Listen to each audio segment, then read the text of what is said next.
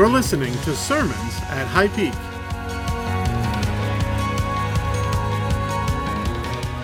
You know, today, social media is like all the rage, isn't it? Everybody wants social media to be the next big thing for themselves. And I've always wanted to do that. In fact, here we go. One more. Everybody smile. There we go. I'll get that one later. I've always wanted to do that right before a sermon. And some of you are thinking, what's he doing? I'm planning on getting more followers. That's the goal, right? You want to get more followers.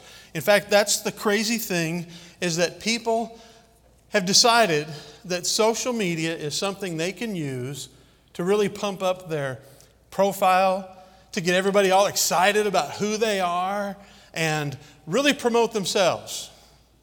And some of you might have been tempted to do that. Now, I know a lot of you are going, I couldn't care less about any of that stuff.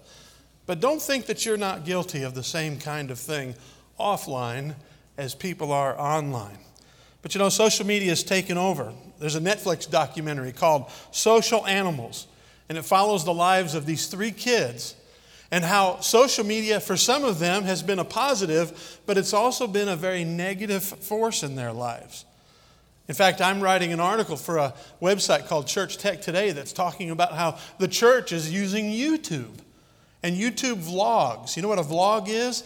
It's like a diary in video form on the internet. And churches all over the country are doing this as a way of promoting their churches. I want you to know something, though. Media is neutral. It's not wrong and it's not right all by itself. For example, when the radio first came, you could hear a lot of preaching on the radio. Still can. And the church tried to harness the radio as a way to get the gospel out. And then guess what came next? Television. And you would hear preachers get up and talk about the evils of television, and we kind of ceded television to the world for the most part. But then the church realized it's not the media, the medium, television itself, that's wrong. It's what we see on it that can be a bad influence on our lives. And so churches are now trying to take the form of television, the movie theater. You know, there's all kinds of pretty horrible stuff that comes out in movie theaters. But here over the last 20 years, the church has really tried much harder. Now, they have for a long time. Billy Graham was one of the early pioneers in using movies to reach people for the gospel. And so as the internet came along, the church is trying to harness it and social media as well. Let me show you some stats, or tell you some stats. There's a website called Oberlo, and that has said that 3.2 billion active social media users post every single day. 3.2 billion. Think about that. That's half of the world's population. 68% of U.S. adults use Facebook. You break it down by generation, millennials, 90.4%. Generation X, that's my generation, 77.5%. Baby boomers are even in the act. How many of you are baby boomers? 48.2% baby boomers use Facebook on a regular basis. So why do we care about any of that here on a Sunday morning when we're here to talk about Jesus? Well, let me ask you a few questions. For those of you who are social media users, you like Facebook, you like Instagram, maybe you want to be the next YouTube star. What do you want to see more of? More of your own followers on social media or more followers of Jesus?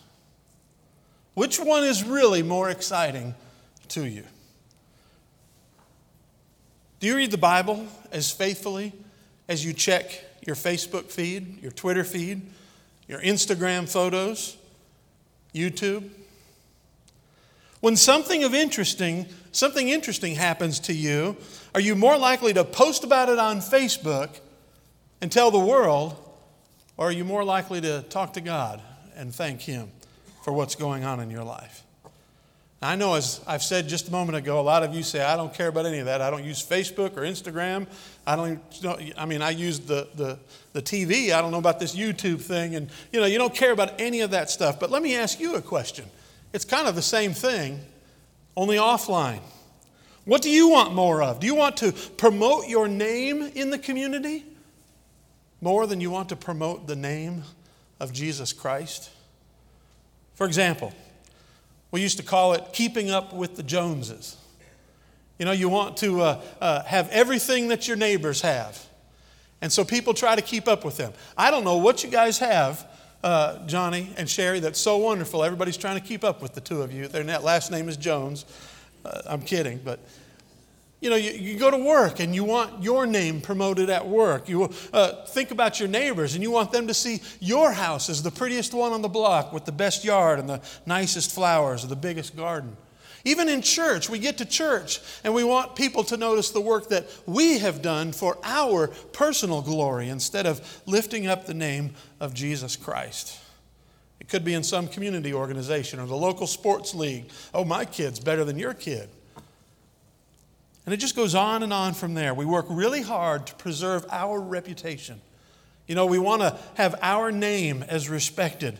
And sure, that can be a positive thing for the kingdom of God. As people respect you, they might respect Christ more if you're a solid witness.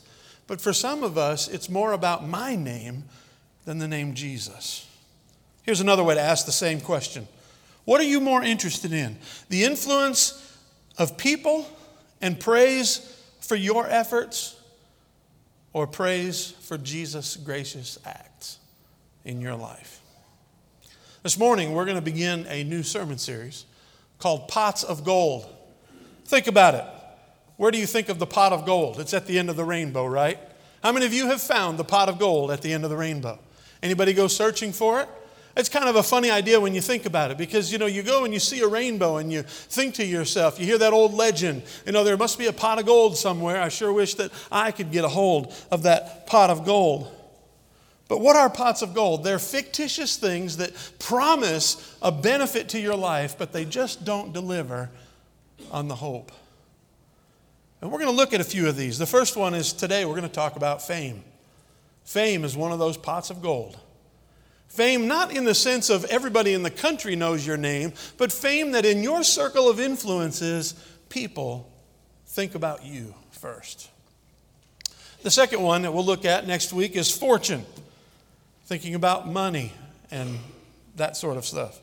The third one is approval. It's sort of like fame, but it's not the same. You are a people pleaser instead of a God pleaser. And the fourth one is comfort. I think one of the biggest problems in American Christianity today is we're more interested in comfort than comforting others. And so today we're going to think about this, the idea of fame. And in order to do that, let's turn to John chapter 3. John chapter 3, as we think about, this is one of the most famous passages in all of Scripture because it includes two verses that lots of people know. The lesser known is John 3:3. You must be born again. And Jesus was talking with a man named Nicodemus. And he came and spoke to him, and Jesus told Nicodemus, you must be born again. And Nicodemus was confused. He said, you want me to crawl back into my mother's womb? And of course, all the mothers say, no, mercy me. And Jesus went on to explain that no, it's a spiritual rebirth. It's changing your life because the Holy Spirit in you takes over and takes control because you give it to Him. You surrender yourself to Him, and He now has control over your life. And as a result of that, you know the truth of God's love. And then the most popular verse, possibly in all the Bible, John 3:16, which tells us that God so loved the world, He gave His only begotten Son. And when we think about those two verses, in light of that conversation He had with Nicodemus, John, the writer of the gospel, talked about John, another John, John the Baptist, and shared about a story about him. And so look with me at verse 22. Let's begin by reading John chapter 3, verse 22 and 23. It says, after this, Jesus and His disciples went to the Jordan countryside, where He spent time with them and baptized. By the way, in chapter 4, it explains that a little further and says it wasn't Jesus who did the baptizing, it was His disciples. But in verse 23, John also was baptizing. In other words, John the Baptist, in Enon near Salim. That section is kind of halfway between the Galilee, the Sea of Galilee in the north, and the Dead Sea in the south. It was considered kind of a wilderness area on the very northern edge of Judea. And so it says that because there was plenty of water there, in other words, that's why they baptized there.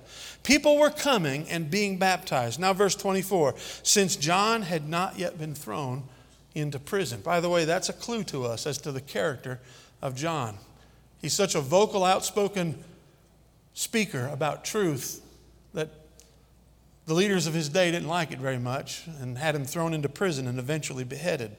In Matthew 14, we hear about that. Herod had an affair, and John spoke out about it.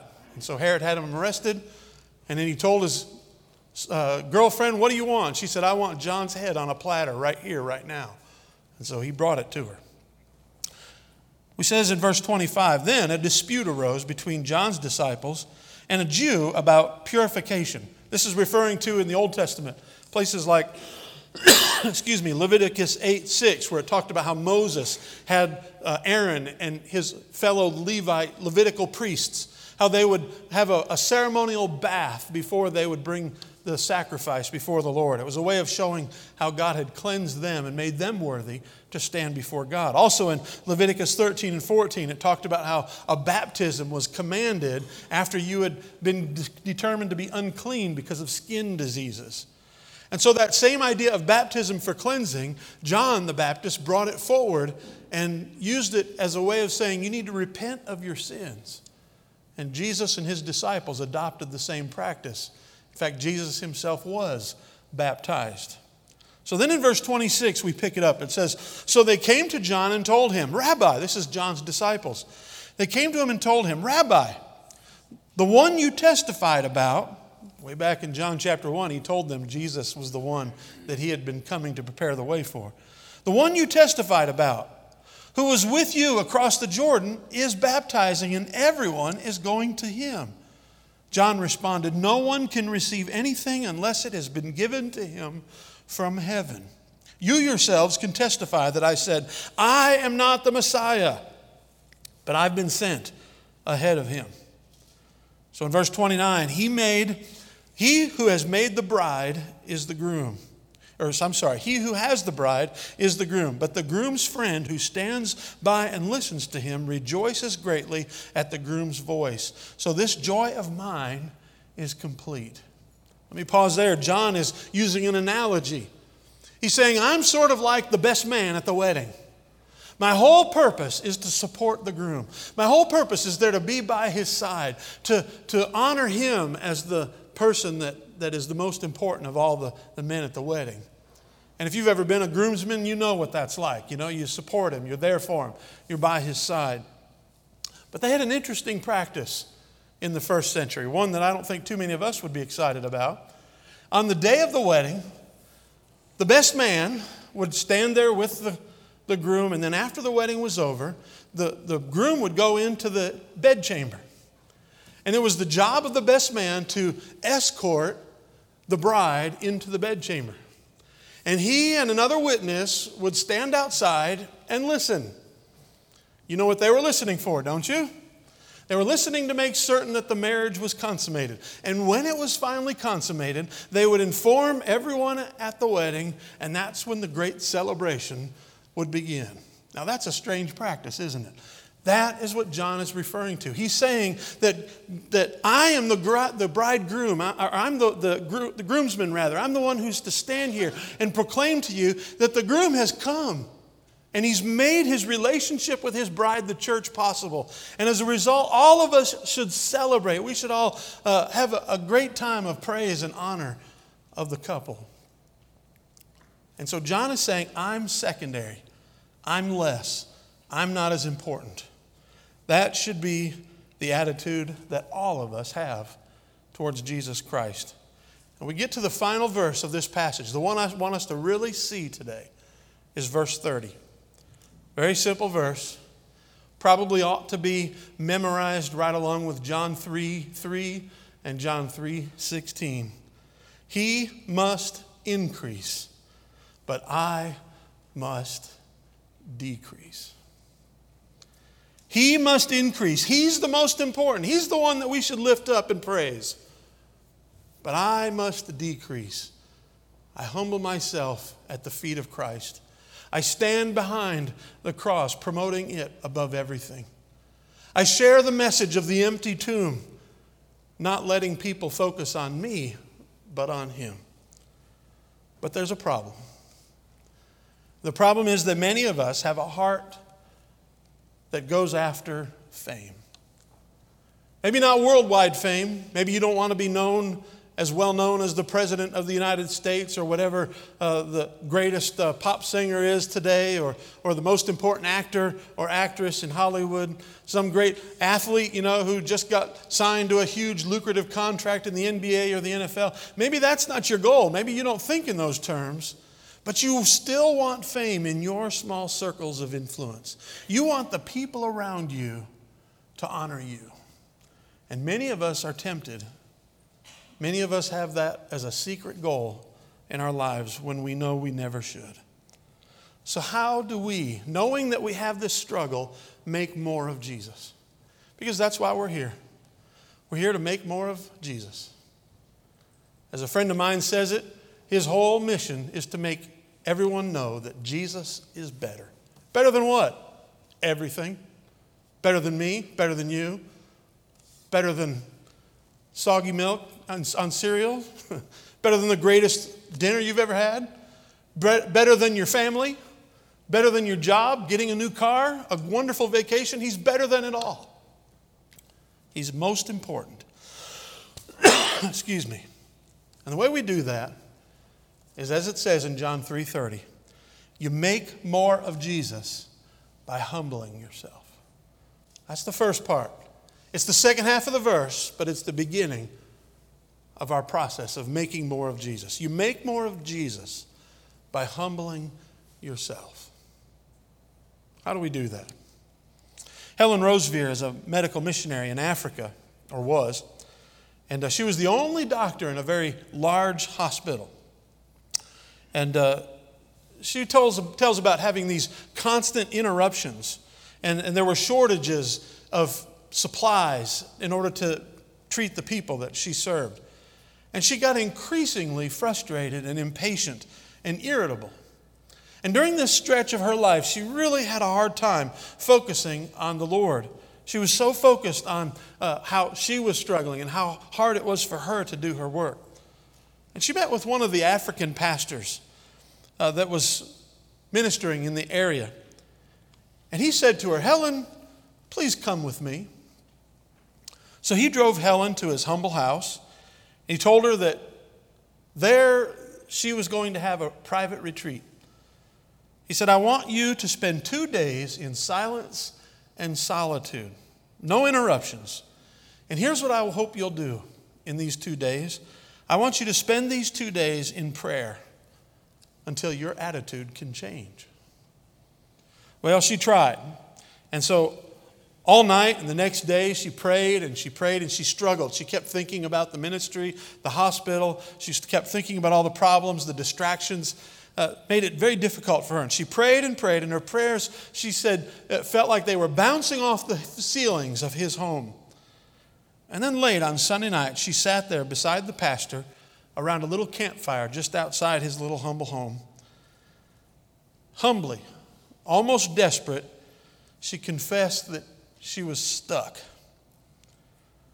And so the pastor, with his bare toe, taking it out of his sandal, stood next to her. And with his toe, he drew a long line in the sand. And he said this, "That is the problem, Helen.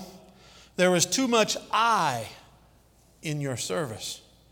I have noticed that quite often you take a coffee cup or a coffee break and you hold the coffee in your hands waiting for it to cool." And so then he drew another line. He drew the first one straight, and then he drew another line. He said, "Helen, from now on, as the coffee cools, ask God, Lord, cross out the I and make me more like you." In the dust of that African ground, she said, where a cross had formed, Helen Roseveare learned the master principle of Jesus. Freedom comes through humble service. And service comes by releasing our ego. I must decrease. Humble yourself. That's how you make more of Jesus. Let me give you an example of a man who did just that. His name is Robert Morin. He was a librarian for the University of New Hampshire. And he lived in a simple home, a simple life. He ate TV dinners in his house, and he drove a 20-year-old car to and from work, everyone said. He was just all about the books. He loved books. He read constantly. He loved to talk to students and recommend books to them for their research projects, and spent all of his life pouring into their education. And then, unfortunately, the unthinkable happened, and he died. After he died in March of 2015, something came to the university. It was a donation. It came from his lawyer. Robert Morin had left his entire estate to the university. And most, if they had heard that, would have thought, oh, that's nice, probably a few $1,000s, maybe some tens of thousands. It ended up being $4 million. This humble man spent next to nothing his whole life and saved it. And then in the end, he said, I want to give it away to the place that meant so much to me. And as a result of that, he humbled himself in order to serve other people. Now, he wasn't serving the Lord, but he made less of himself to help others. And in that same attitude, we have something far greater to serve than a university or a library. We have the Son of God, the King of Kings and the Lord of Lords, the Savior of the world. And if we will see ourselves as secondary to Him, we must decrease. We must humble ourselves in order to make more of Jesus. In Matthew chapter 6, it says this, be careful not to practice your righteousness in front of others to be seen by them. Otherwise, you have no reward with your Father in heaven. So whenever you give to the poor, don't sound a trumpet before you, as the hypocrites do in the synagogues and on the streets, to be applauded by people. What he's talking about there is the trumpets. Actually, there we had trumpet-shaped collections. The place where you put your money was shaped like a trumpet made of metal. And the wealthy would come along and they would throw their money in. And the goal was to make as much sound as possible. And so you wouldn't come bringing, a $100 bill. You'd bring 100 silver dollars. We got to make it sound bigger so that everyone will say, wow, look at that fella. He sure gave an awful lot. He said, but in verse 3, but when you give to the poor, don't let your left hand know what your right hand is doing, so that your giving may be in secret, and your Father who sees in secret will reward you. I must decrease, he said. How do we do that? By making ourselves less. The goal is not personal fame. It's not making myself more important. It's not giving so that people will see me giving. It's giving so that they will see the person to whom I'm giving. And if it's that person that you're giving, ultimately it's Jesus Christ that you want people to see. Not with fanfare, but with glory to God. I must decrease. But the first half of the verse says, He must increase. You see, how do we make more of Jesus? Number one, we do it by humbling ourselves. But number two, we do it by glorifying Jesus, by making more of Him, by glorifying Him. Instead of glorifying ourselves and our service and the things that we do, we give honor and glory to Jesus Christ. He's, after all, the perfect example of humble service. Think about what Jesus humbly did for you. He's King of Kings and Lord of Lords. But He left His kingly throne and His kingly crown and came to this earth and took a crown of thorns and the throne of the cross. He's the Savior of the world, and yet His own people rejected Him. They spit on Him. They laughed at Him. They beat Him. One of His best friends, Peter, denied Him 3 times. The rest of His trusted students, His disciples, most of them ran away when He was arrested, when you'd think that He needed them most. But He didn't let that stop Him. He's the only person to kick up the dust on planet Earth without ever wavering from the path of righteousness, even one time, despite incredible temptations to do so. Yet, He accepted the sins of the world. Yes, hatred and lying, rumor mongering about other people, having an unforgiving spirit, adultery, lust, dishonoring your parents. He accepted all of that sin. Even though he knew no sin, he never committed any sin. He never wavered from that path. He perfectly followed it. But he became sin for us. And he did it willingly and passionately. And when they punished him for our sins, he took it all silently. That is, I think, one of the greatest acts of humility, as well as the greatest acts of love and sacrifice any human being has ever committed. And when it was all said and done, in order to give us victory, this great Savior, the creator of the world, took that power and he rose from the dead, and he's alive today. And he takes that same power and infuses it into your life and entrusts you with it so that you can serve him and honor him, not for your glory, not for our personal benefit and our fame, but to lift up the very name of Jesus Christ, that name that means everything, that name that means itself salvation. That's why we're here. He must increase and I must decrease. We humble ourselves in order to honor Jesus, serving him without any desire for attention, giving of ourselves just like he did, self-sacrificially and humbly, bringing him honor in all of our actions and in our thoughts, our feelings, even our very words that we speak. Now here's the motivation for why we do it. Why do we humble ourselves? And that is because of this. If I humble myself and glorify God, and in so make more of Christ, Christ promises to do something for me. You see, God blesses people who humble themselves to make more of Jesus Christ. Think about old Tim Tebow. You know, a lot of people were fans of him as Christians. And I'm sure there were some Denver fans who liked the fact that they brought him back to the playoffs for the first time in a while. But, you know, honestly, he wasn't a great quarterback in the NFL. He was a good high school or good college quarterback, but in the NFL, he didn't quite have the mechanics and the skill that everyone else had. So he didn't excel. And yet, during his time in the NFL, he was one of the most popular players. But yet at the same time, he was also one of the most humble.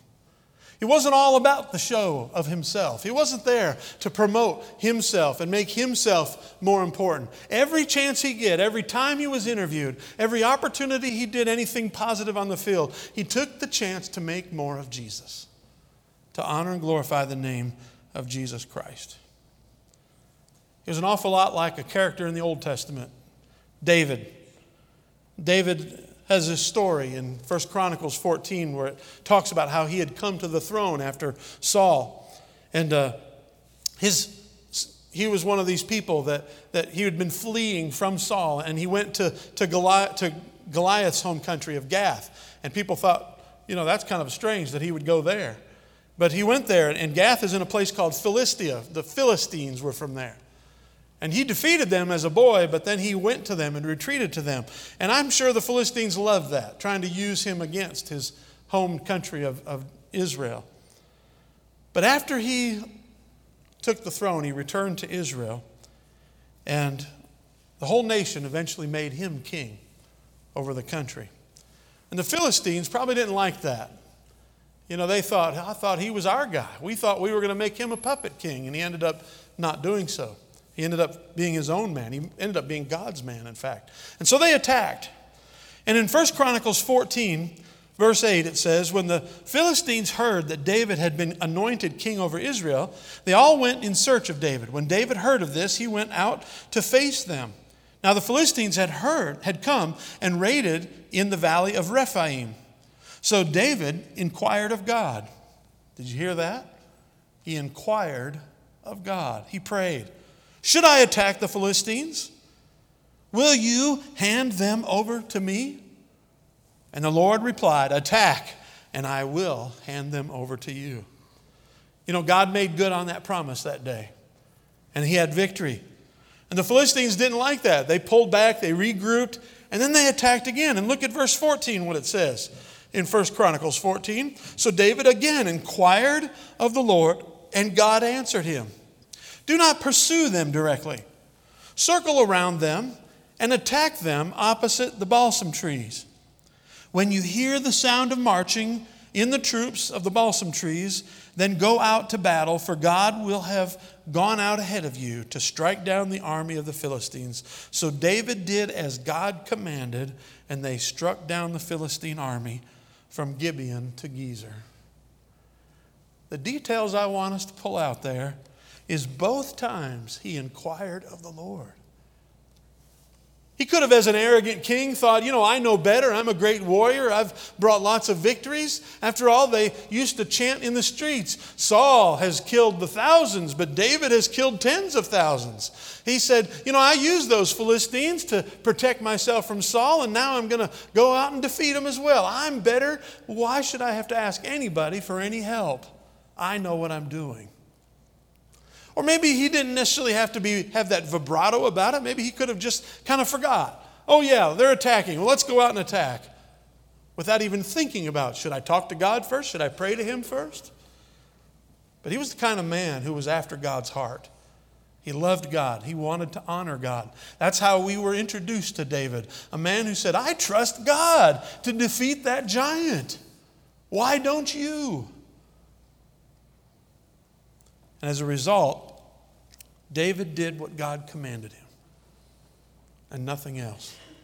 First he said, go out and attack and I'll get them for you.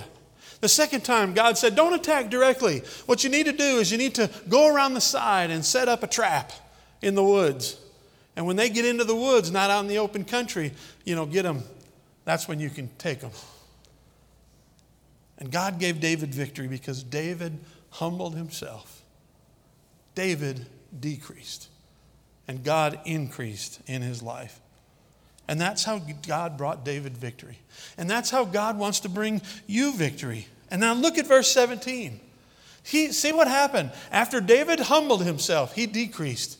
And he glorified and honored God by seeking him first and letting everyone know about it, so that it was written in the books of the Bible and chronicled for us to see 2,000 or 3,000 years later.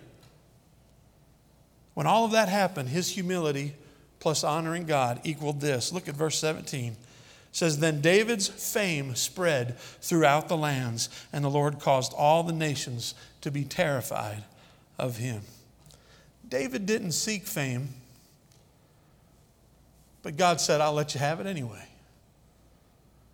God blesses those who humble themselves in order to glorify and honor him. And the very thing that we may not seek or want, he might give to you. Now, I know what the temptation for some of us might be at this point, because I've been there. Oh, I'm going to humble myself and seek the Lord. And then when the Lord blesses me, it's going to be tempting to say, hey, let me see if I can get some more blessings. What else can I do to get God's blessing? You see, and the focus becomes on the blessing itself instead of on the God who grants the blessing. If you're living your life just for God's blessing, that's not good enough. You need to live your life for the God who does the blessing. It's the relationship, not the rewards. The rewards are a byproduct. It's a side thing. If you happen to make a friend of someone who's wealthy and then they end up giving you stuff, the stuff isn't what's valuable in that interchange. It's the relationship. And God owns the cattle on 1,000 hills, and he wants to bless you with them. But he wants us to want him, not the stuff. Would you want someone to want to be in a relationship with you just because of what you have and what you can give them?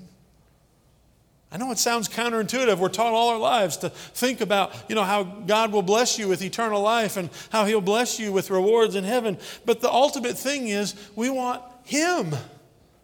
The relationship with him who loved us enough to die for our sins, who gave himself up for you and me. Don't you want to be in a relationship with someone who loves you that much?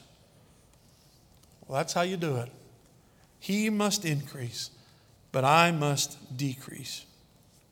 Brian Wilkerson is a pastor of a Massachusetts church named Grace Chapel. Some of you may have heard of him, read some of his books, or heard him speak at some point. And he told a story about a couple of his friends. a couple named Charlie and Agnes.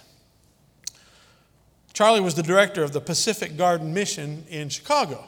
It's a ministry to alcoholics on the Skid Row of Chicago. And it's been there for a very long time, and he was the director of this ministry for a while. And then he decided it was time for his retirement. And so he did what a lot of us did. He tried the life of ease for a little while, and it just didn't work for Charlie. He had to get back in it. By that time, he had moved to New England to New York, and so he went to work for the Macaulay Water Street Mission in New York City. Again, another historic ministry to the poor in that city.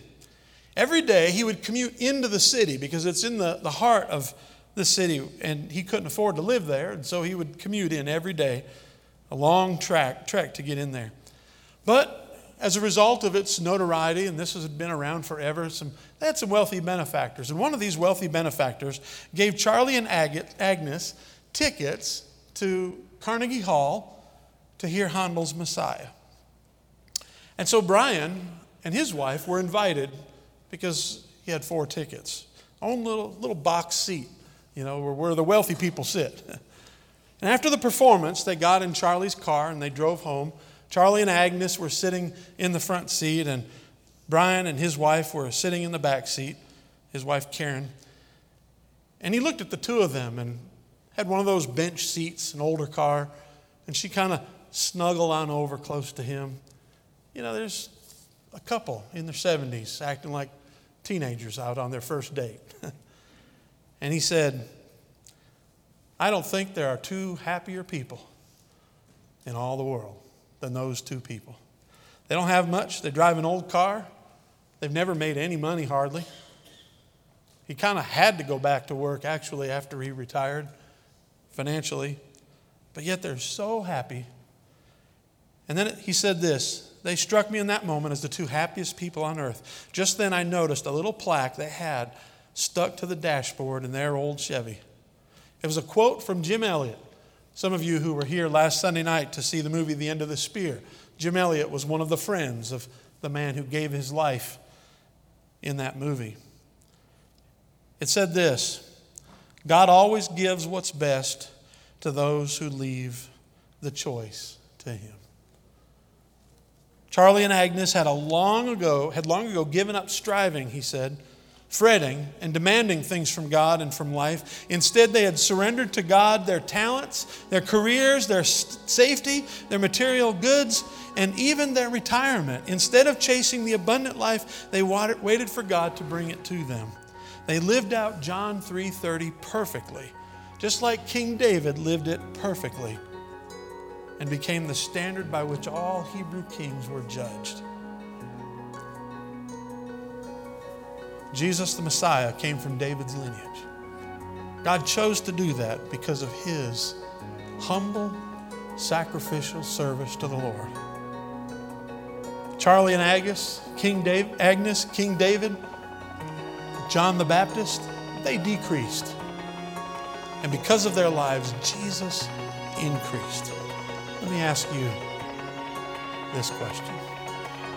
Will that be your testimony? Will that be the way people see you?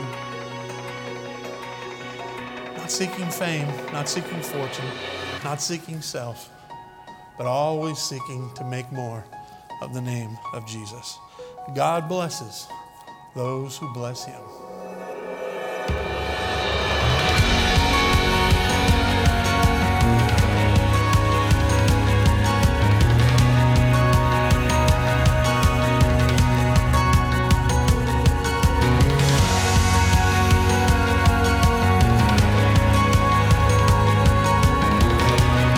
Thank you so much for listening to our sermons from High Peak. I'm Dr. Kevin Purcell, the pastor of High Peak Baptist Church. And if God has really spoken to you through this message, please get in touch with me. You can go over to highpeakchurch.com and look for a way to contact us.